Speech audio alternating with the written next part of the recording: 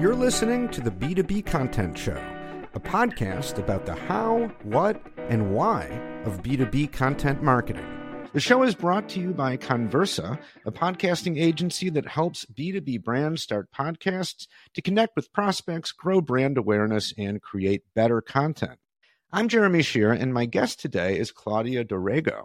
Claudia is Content Marketing Manager at Irwin, a platform that helps companies manage investor relations. Claudia, welcome to the show. Hi, Jeremy. Thanks for having me.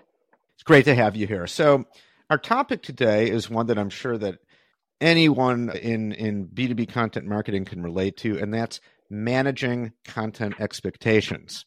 And so first, kind of let's define what we're talking about. So when I say like, oh, how do you manage expectations? Like, managing what way? So what is, there's a set the stage here for what we're talking about. Absolutely. So I think that it's a long known story that sales and marketing constantly are a little bit at a head to head. You know, there's a little bit more of different priorities. Of course, sales is looking for sales enablement pieces, and marketing sometimes can be very focused on brand and through content and their KPIs as well. So when we're talking about expectations as well as alignment, it's bringing both of those factors together and being aligned with, you know, how much content we're producing, what's most helpful to both sales and marketing, especially content teams at the same time. And yeah, that's where we're coming from today. Yeah. Okay. And I mean, it's maybe primarily sales, right? But maybe not only sales. There could be other functions at a company making requests of the marketing team. Absolutely. And so on, right? So it's sort of the marketer's burden, right? Having things coming at you from all directions. People saying, hey, we need this. We need a presentation deck of 50 slides. It would be nice to have it tomorrow. Every marketer is going to know that pain for sure. We've all had that deadline of, I need it tomorrow, or I need it by Friday, or whatever that might be. And you have obviously other priorities and things in your week. And you know, setting that expectation of like, okay, now my whole week has been a little bit rearranged. So how do we deal with that?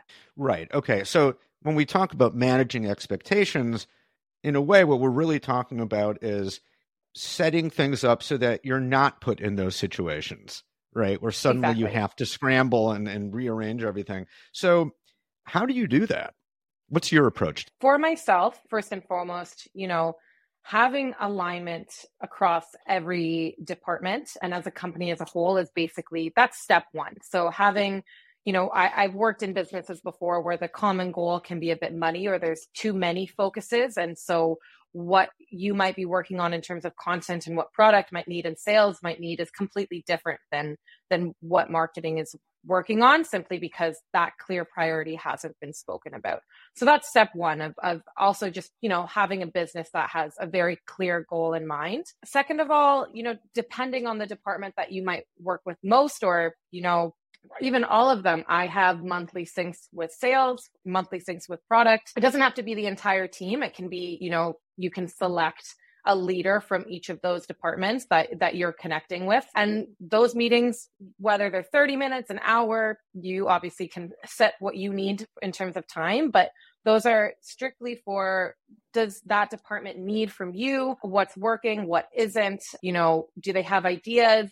What are the customers asking for? Even if it's in terms of product, like, are they looking for one-pagers on how a specific aspect of your product is going to help them, or anything like that? So it's very helpful to have a sync and discuss those, and even to discuss past ideas that you might even not have gotten to yet, and, you know, reprioritizing what you thought was coming up and what was needed. And then again, on top of obviously very clear lines of communication, a content calendar. It sounds so basic, but it really is the key to everyone having visibility on what content and marketing is working on as a whole, what that deadline is. And, you know, especially we're coming up onto the end of 2022. A lot of projects are being wrapped up. So even myself, the past week or two, I've had, you know, fellow wonderful coworkers be like, I have this idea and this. I'm like, well, I love the idea and I'm writing it down. I've got it on the back burner, but, you know, we have 4 pieces of content that need to go out before December 24th. So it's really just having a content calendar and knowing what's coming up, and that's something that everyone can have visibility on as well. Yeah. Okay, lot of great points there. I mean, to start with the last one. Yeah. Yeah. So, Yeah. right. The content calendar, anyone who's ever been in a content production role, whether it's in business or journalism or whatever, you got to have some way of planning stuff out ahead of time. I mean, that's really all it is. Just so you're not always wondering like, okay, well, what's next? You know, you're right. It's a simple thing, but if you don't have it, you're in a lot of trouble. So that's a good point. But I like your point about making it transparent. Like it's not just you, other people can see it too.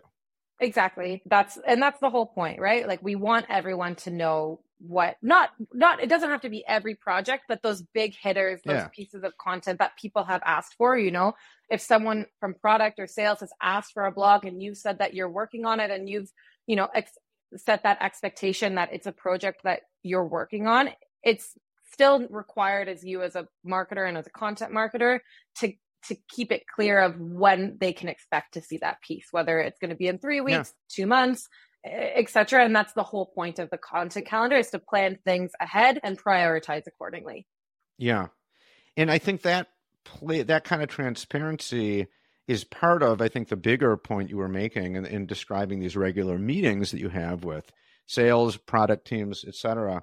So a big part of it is just regular, consistent communication. And not waiting until there's a big emergency to talk, but just doing it regularly so that you don't have those big emergencies, or you have fewer of them. Sometimes, you know, things happen, and sometimes, you know, especially in whatever that might be, a sales account executive or a customer success or product, they might be called and, you know, they have a last minute immediate request, and we're not saying no to all of those. That's just part of the job, but it's how can we reduce those last minute requests? And it also just requires you and your team to be an organized unit, right? Like I don't want to put anything onto my team either and to blow up their entire week. And they have, I would say, the same goal for me as well.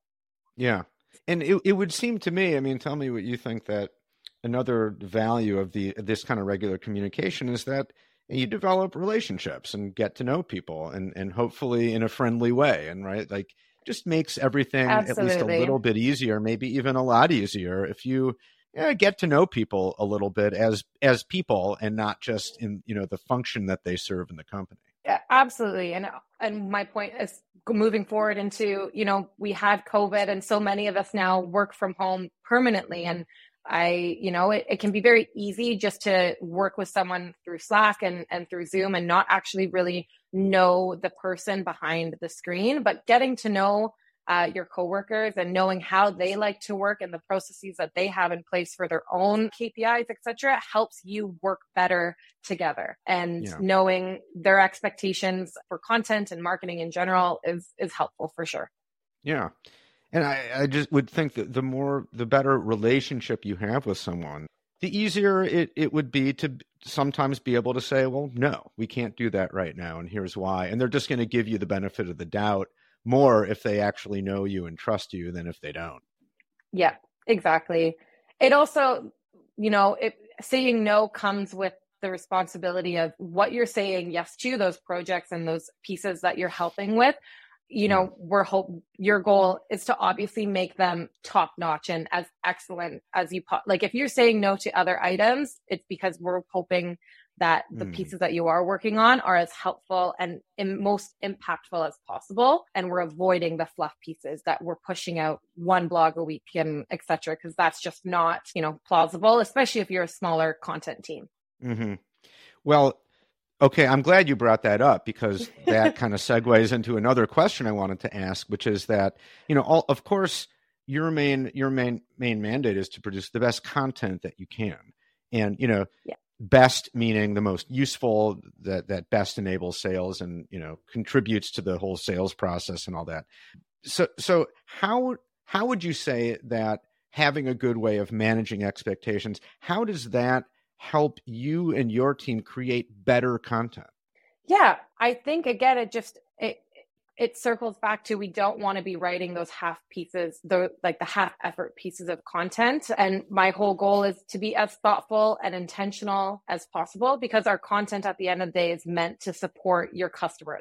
Your content is not the main character. It is the supporting act to your customer, who is the main character. And I would rather say no to a few select items or put them on the back burner and be very intentional about the pieces that we're writing and have more time to write and to interview and to ask intentional questions from other team members, because then I want to be able to put 100% into that one article instead of stressing, okay, we're just pushing this out and we just got to hop to the next one and hop to the next one. And it's a constant actual but reminder for content marketers to, you've created the content. It's also repurposing that in different ways. So if you're constantly moving to the next piece of content because you have so many pieces that are on your to-do list, you're not making those pieces that you have created as impactful as you possibly could for your business.